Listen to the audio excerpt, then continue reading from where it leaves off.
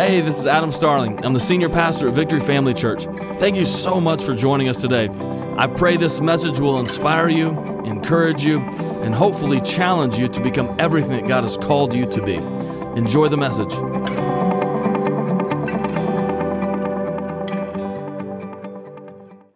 Well, what is up? 10 o'clock. How we doing?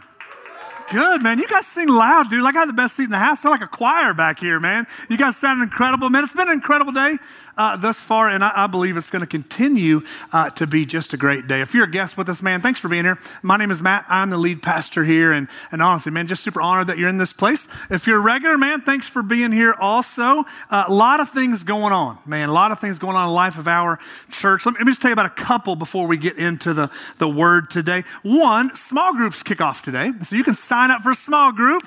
And so when you leave this auditorium, hang over to the right, man, take your time in the hallway. It's a little jammed up. We're pretty packed this morning, so it'll be a little jammed up, but just be patient.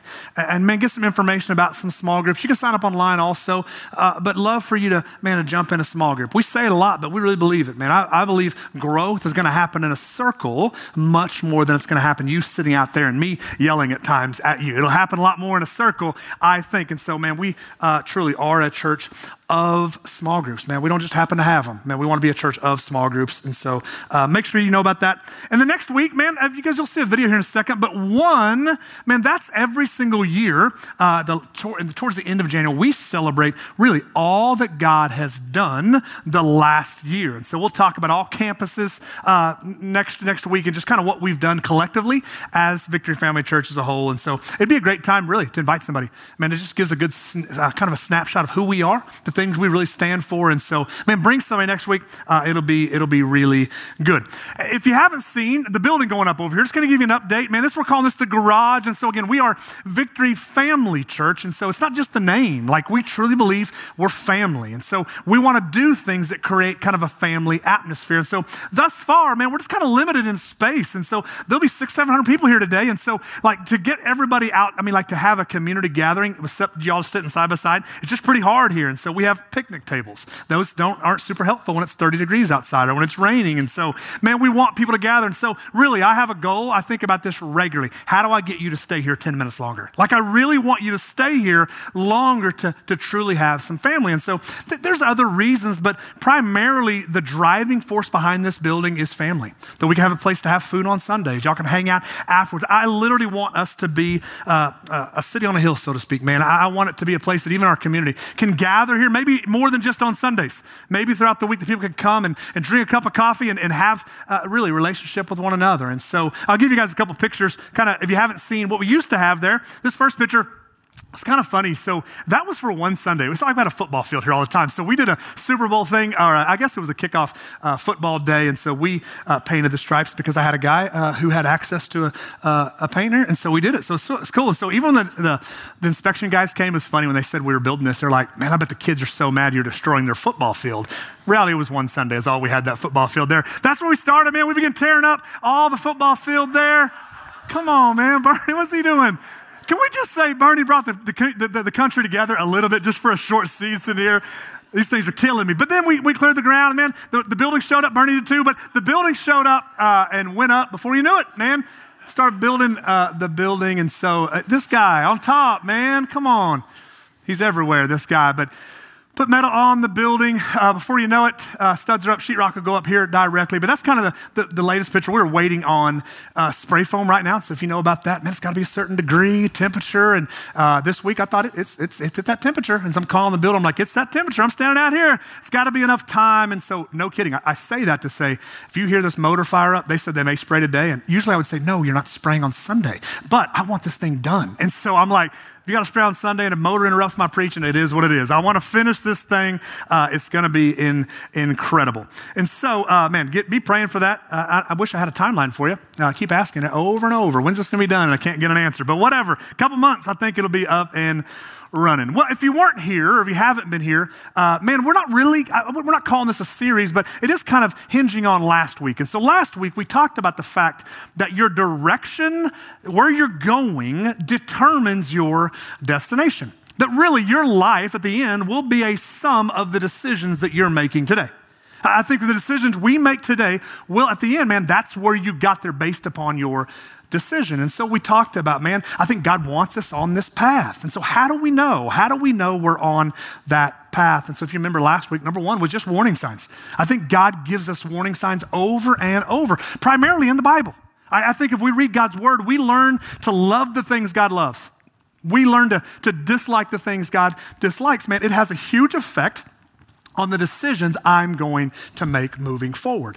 So we all said warning signs through the Bible, but we also warning signs through other people. And so I think God gives you and puts godly counsel around you. So I said this one service last week, but listen, I think it's great to have a knucklehead or two in your group.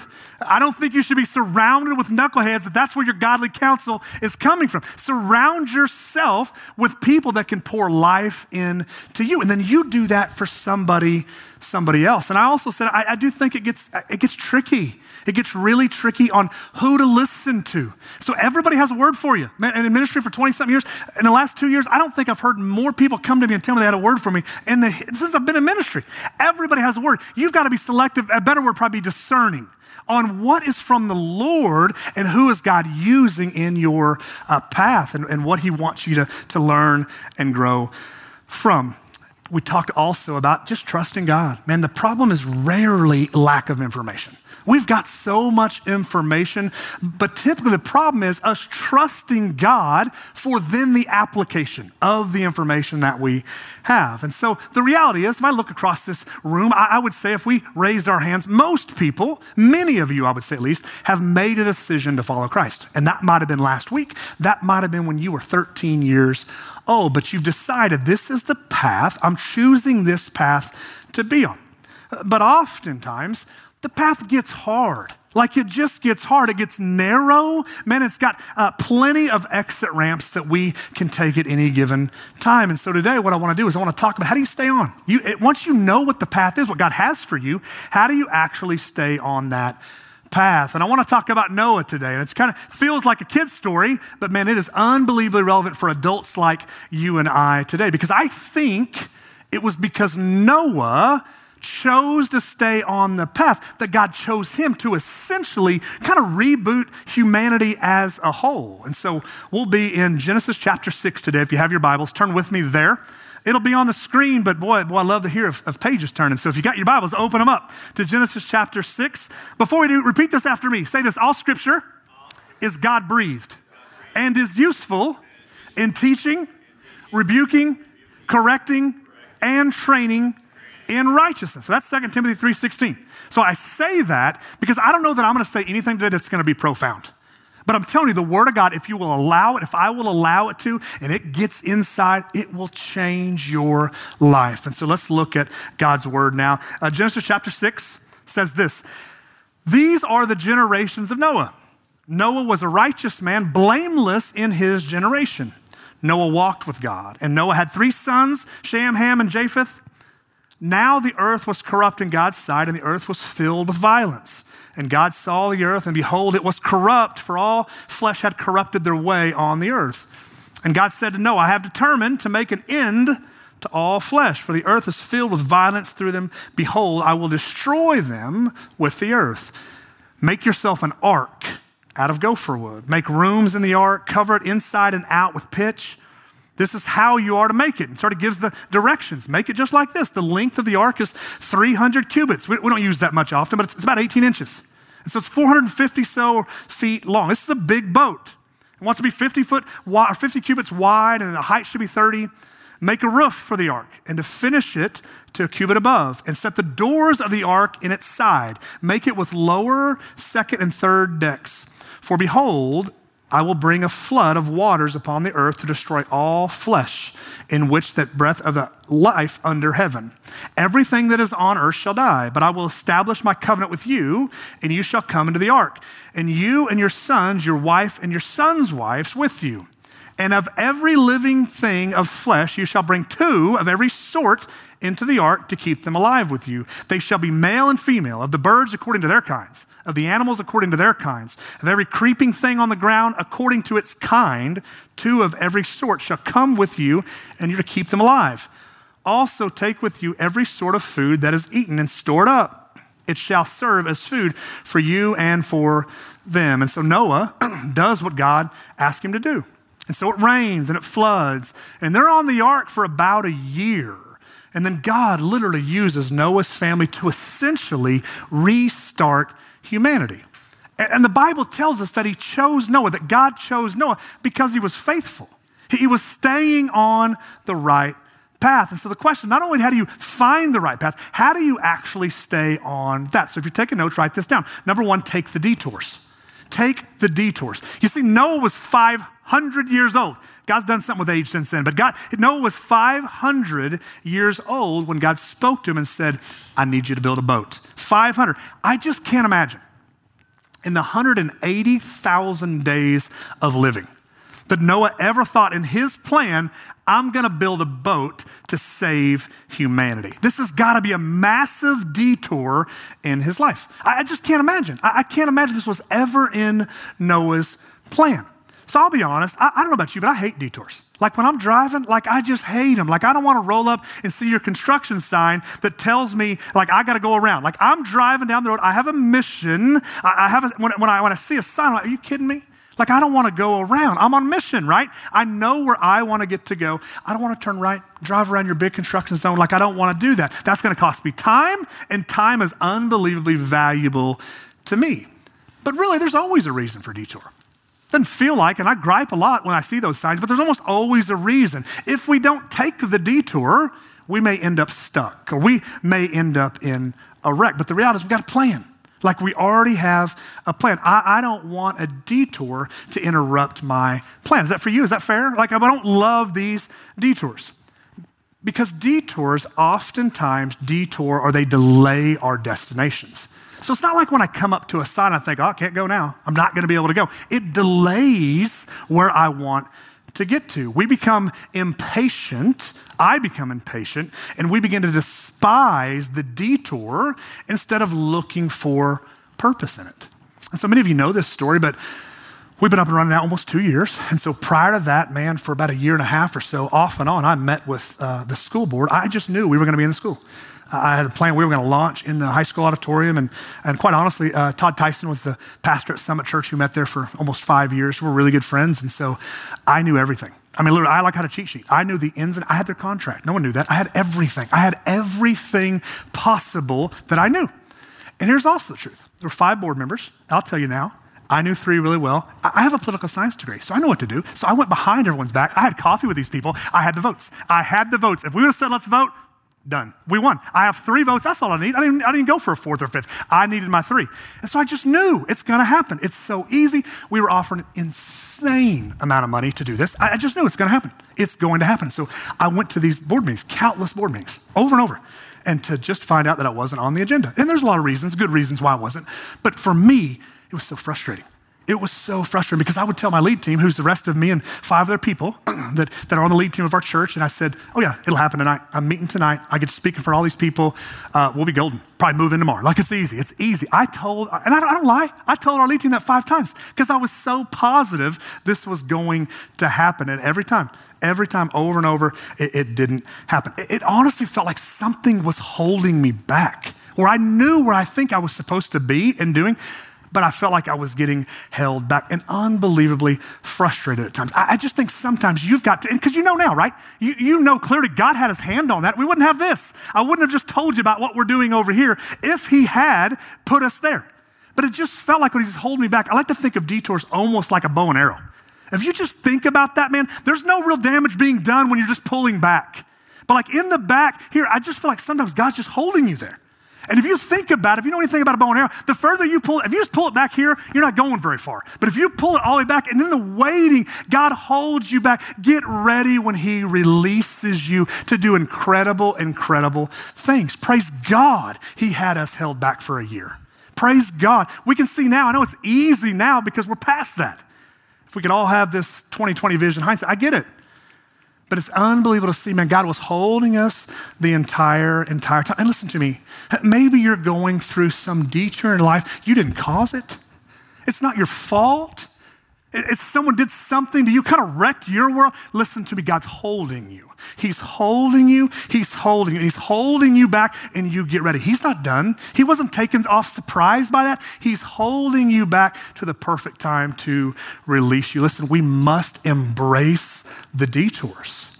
Jesus, the King we serve, was a supreme example at embracing detours.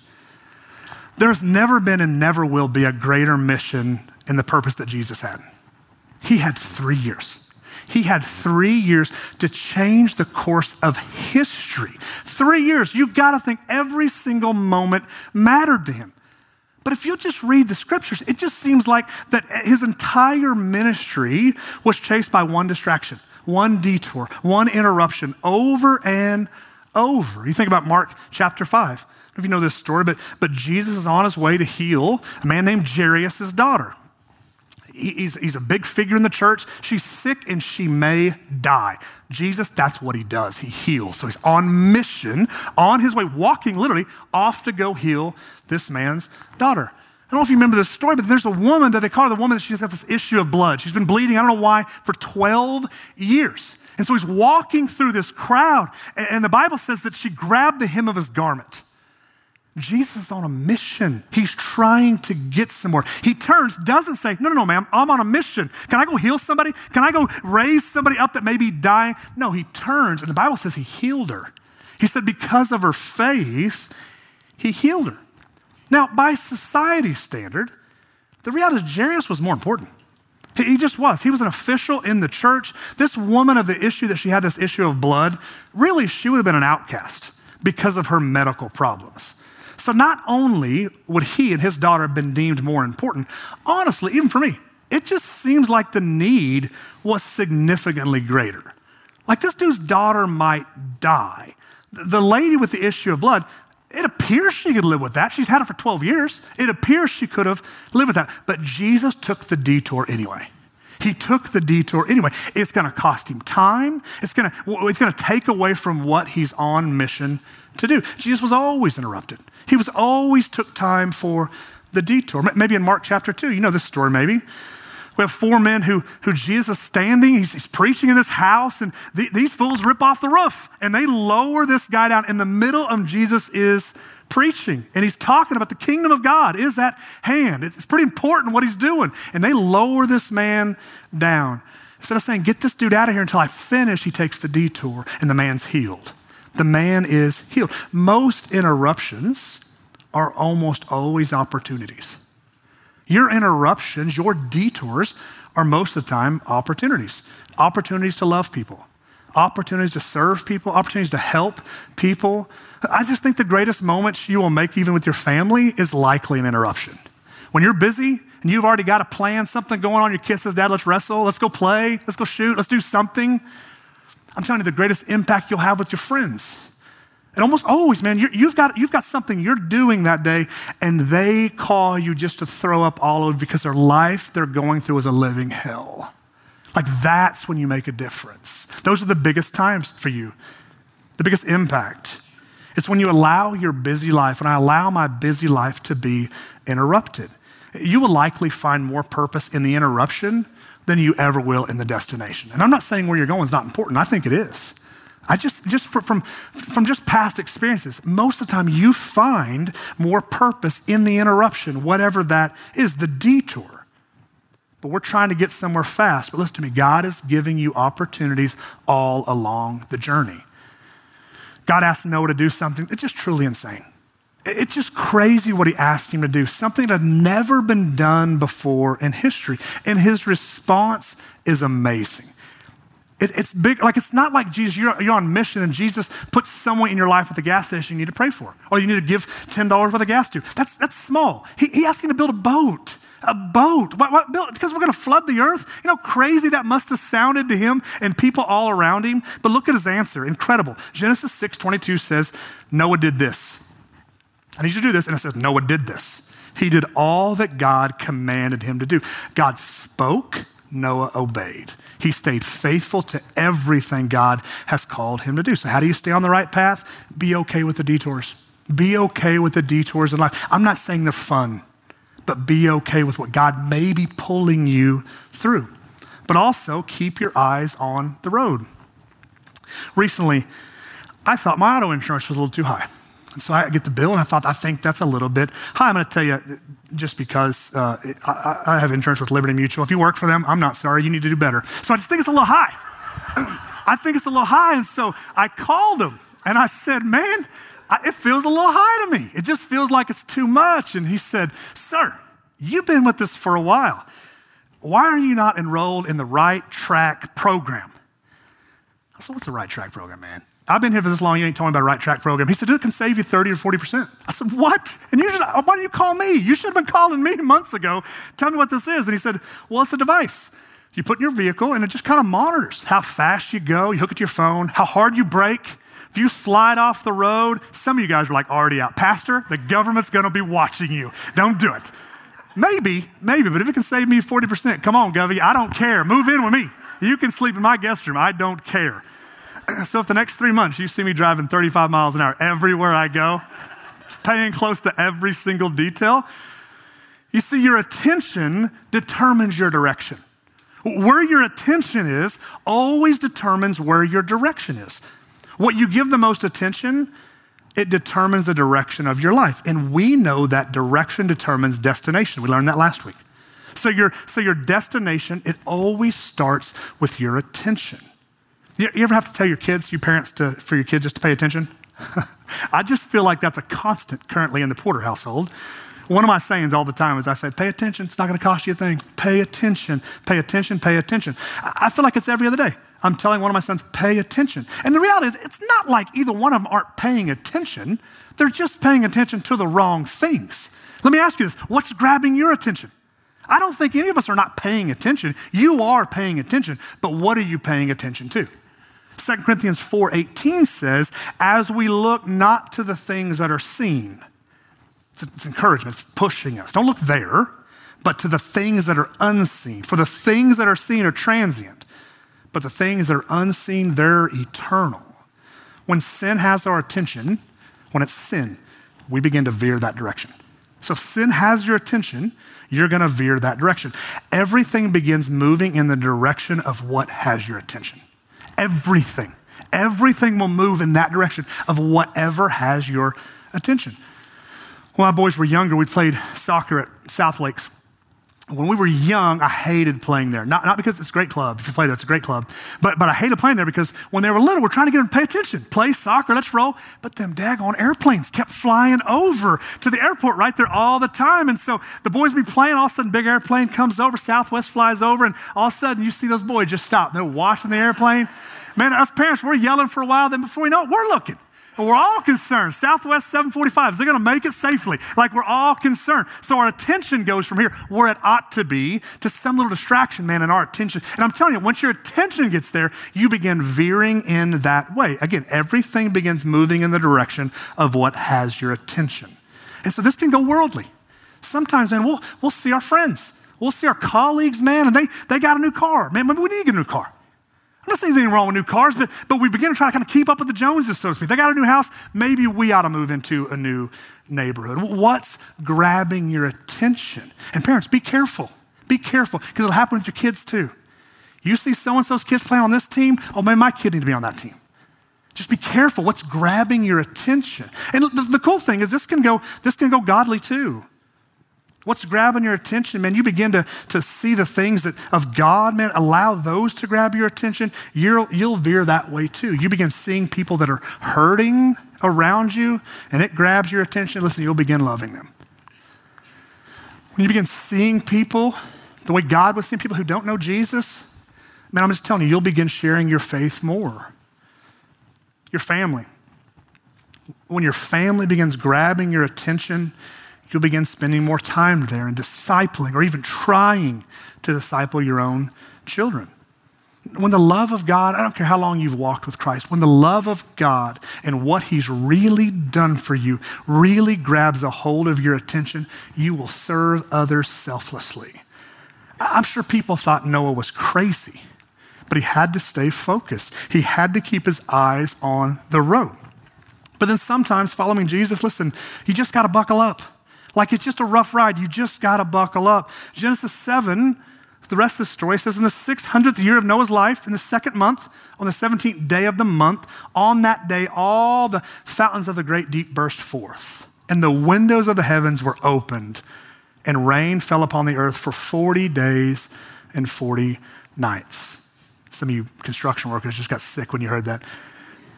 And then Genesis 7:24 says, and the waters prevailed on the earth for 150 days. Again, most people think they were probably on that ark for at least a year. Can you imagine the animals, the smells, a year trapped on that thing? Y'all remember shelter in place? That was only 3 months, right? And it was awful at times, right? 3 months practically stuck in our houses. It was tough. You imagine me, like 1 year being quarantined on a boat with your family, right? Uncle Bob, he was there too probably. You know what I mean? On the same boat for a year. You better buckle up for that kind of stuff. You may have to just buckle up for some of that. I'm just telling you, following Jesus is the road less traveled. It is. It's the road less traveled. In fact, Matthew 7 says it this way, enter by the narrow gate, for the gate is wide and the way is easy that leads to destruction. And those who enter by it are many. For the gate is narrow, the way is hard, and it leads to life, and those who find it are few. So it's not saying that there aren't people on the wide road. There's a lot. The wide road, it's easy to find. It's simple, and it says that many are, I'll be honest, there's scripture like this that just kind of haunt me. The idea that many people find themselves on the wide road, but it's few who find themselves. But again, remember the wide road, it leads to something, but it's destruction. It leads to destruction, but it's the narrow road that leads to life. David Livingstone was a missionary. You may have heard his name before, but he traveled mostly across the entire continent of Africa, introducing literally hundreds, thousands of people to Jesus. Widely regarded as maybe the greatest missionary that ever lived. And many actually credit him with exposing the slave industry in Africa. A mission society wrote to David Livingstone and he asked him this, have you found a good road to where you are so that we know, so if so, we want to know so we can send other men to join you. So if you found a place we can get there, like is there a good road we can get buses of people there? Because if you do, man, we got people we want to send. And he wrote back, if you have men who will come only if there's a good road, I don't want them. I want men who will come if there's no road at all. If you'll read his story, you'll see that he lost his wife to malaria. Eventually, he got sick and he died. He told this mission organization in Scotland, he said, you can bury my body in England, but my heart in Africa. Before he passed away, a reporter asked him about his sacrifices he made. And let me just read you what he wrote. So he wants to know about these sacrifices. For my own part, I have never ceased to rejoice that God has appointed me to such an office. People talk of the sacrifices I have made in spending so much of my life in Africa. Is that a sacrifice which brings its own blessed reward and healthful activity, the consciousness of doing good, peace of mind, and bright hope of a glorious destiny hereafter? Away with the word sacrifice. Say it rather a privilege. Anxiety, sickness, suffering, or danger now and then with the foregoing of the common conveniences and charities of the life may make us pause and cause the spirit to waver and the soul to sink, but let this only be for a moment. All these are nothing when compared to the glory which shall be revealed in and for us. I never made a sacrifice. I know oftentimes we think about the road following Jesus. We think about it just wide and it's easy. And so for whatever reason, I don't, it could be us. It's this preacher's fault, man. Sometimes we've presented this case that you give your life to Christ. This is what life looks like. It's not true. It's not true. It's not true. I don't know anybody. And biblically, you're not going to find anybody. And practically, I ain't met that brother. I long to. If that's you, I'd love to hear your story. That you literally have no problems ever in your life. It's just claim it, name it. Like it's just easy for you. I just don't know him. I've never met him. And I don't think you find that in the scriptures either. You find the heroes of our faith. You think about the disciples, didn't end well for any of them. Every one of them martyred, dipped in hot wax. I mean, it's awful. It doesn't end well for some of these guys. So the thought that that's the Christian life, it's just a lie. It's just a lie. It's narrow. It's bumpy, and it's full of adversity. But listen to me, it's also full of peace. It's full of joy. It ain't full of happiness necessarily. God's not concerned with your happiness. He is concerned with your joy. There's a big difference. There's joy, and it's guaranteed. There's fulfillment. There's a girl in our church. She sings out here sometimes. She goes to Norman most of the time. Her name's Leah Vincent. She travels, but I mean, she's crazy to me, man. She gets done. I'll see her on Facebook. Just finished a 42-mile run. Like, she's just that woman, man. She's crazy. And so it seems like to me she travels the entire world hiking at these incredible mountains and trails. Here's some of her pictures from John Muir Trail in the High Sierras. They're incredible. Incredible. She said there's over 200 miles of hiking here that she's on that leads to 40,000 foot of elevation. This one trip, she took 13 days and said it almost killed her. Her lungs, her legs hurt, but it was mesmerizing at the same time. I just think the Christian life looks more like that. I think that's the truth of walking with Christ. The Christian path is a new experience around every corner that encourages you to keep on going. And when you finish, man, you're going to realize it was all worth it. Jesus never promised the journey was easy, but he promised he'd be with you. And he makes a promise. He's never going to leave you. He's never going to forsake you. He promised fulfillment. He promised joy. And he promises it's all worth it in the end. Amen? Let me pray for you. Father God, we love you. We thank you, God. We thank you that you are a God that is never caught off guard. You're never caught off guard at all. God, you never leave us. And as dark as maybe it feels today, God, you're there. And I'm just going to stand on the truth. If I don't feel it, I'm standing on the truth that you're there. And your word says it, God. And so we thank you for a God who's actually really near. Though to us, we might perceive it as distance. You're near. You're near. And we thank you for that, God. Just with your head bowed and your eyes, I want to talk to a couple different groups here. Number one, maybe you'd say, I've walked with the Lord for a long time. I know the Lord. But maybe if you're honest today, you would say, but I do struggle with the detours. I struggle submitting to what he wants for my life because I want it this way. And I don't think that makes you a bad person. But you just struggle with what he may be detouring you for. If that's you, I just want you to slip up your hand. I just want to pray for you. Yeah, hands all over the room. Yeah, Lord, I pray in Jesus' name, God. God, you would grant us a patience and a peace that truly surpasses all understanding. God, that I hope it makes no sense to the world that I would be okay with this detour. I hope it doesn't make any sense at all, God, but only because I know you, because we know you, Jesus. It makes great and profound sense. And so, God, again, I ask supernaturally, God, give us some peace. Give us patience in the detour. As you're pulling us back, ready, God, to release us. Help us be patient. And I know, God, when you release, we're going to land exactly where you want us. Or maybe you would say this. Maybe you would say, if you're honest with yourself, you hear this talk about a God who's got a plan, and the preacher up there is telling you how to stay on this plan, but you don't know him. You don't know him as Lord. You don't know him as Savior. Maybe you know a little bit about him, but you don't know him. But today, for whatever reason, man, God's stirring your heart, and you don't really know what to do tomorrow. That's okay. The Bible says, confess your sins. Believe in your heart that he saved you, and he'll do it.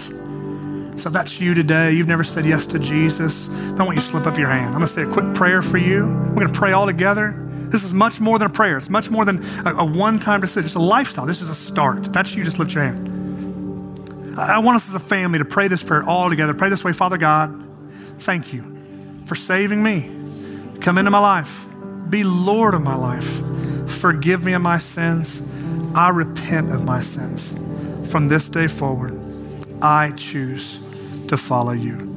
In Jesus' name, amen and amen. Thanks so much for joining us today. If you enjoyed today's message, I want to encourage you to like it or share it on social media and tag @VFC_Newcastle. If you haven't already, download the Victory Family Church app to stay connected with everything that's happening throughout the week. Thanks again for listening. Have an awesome week.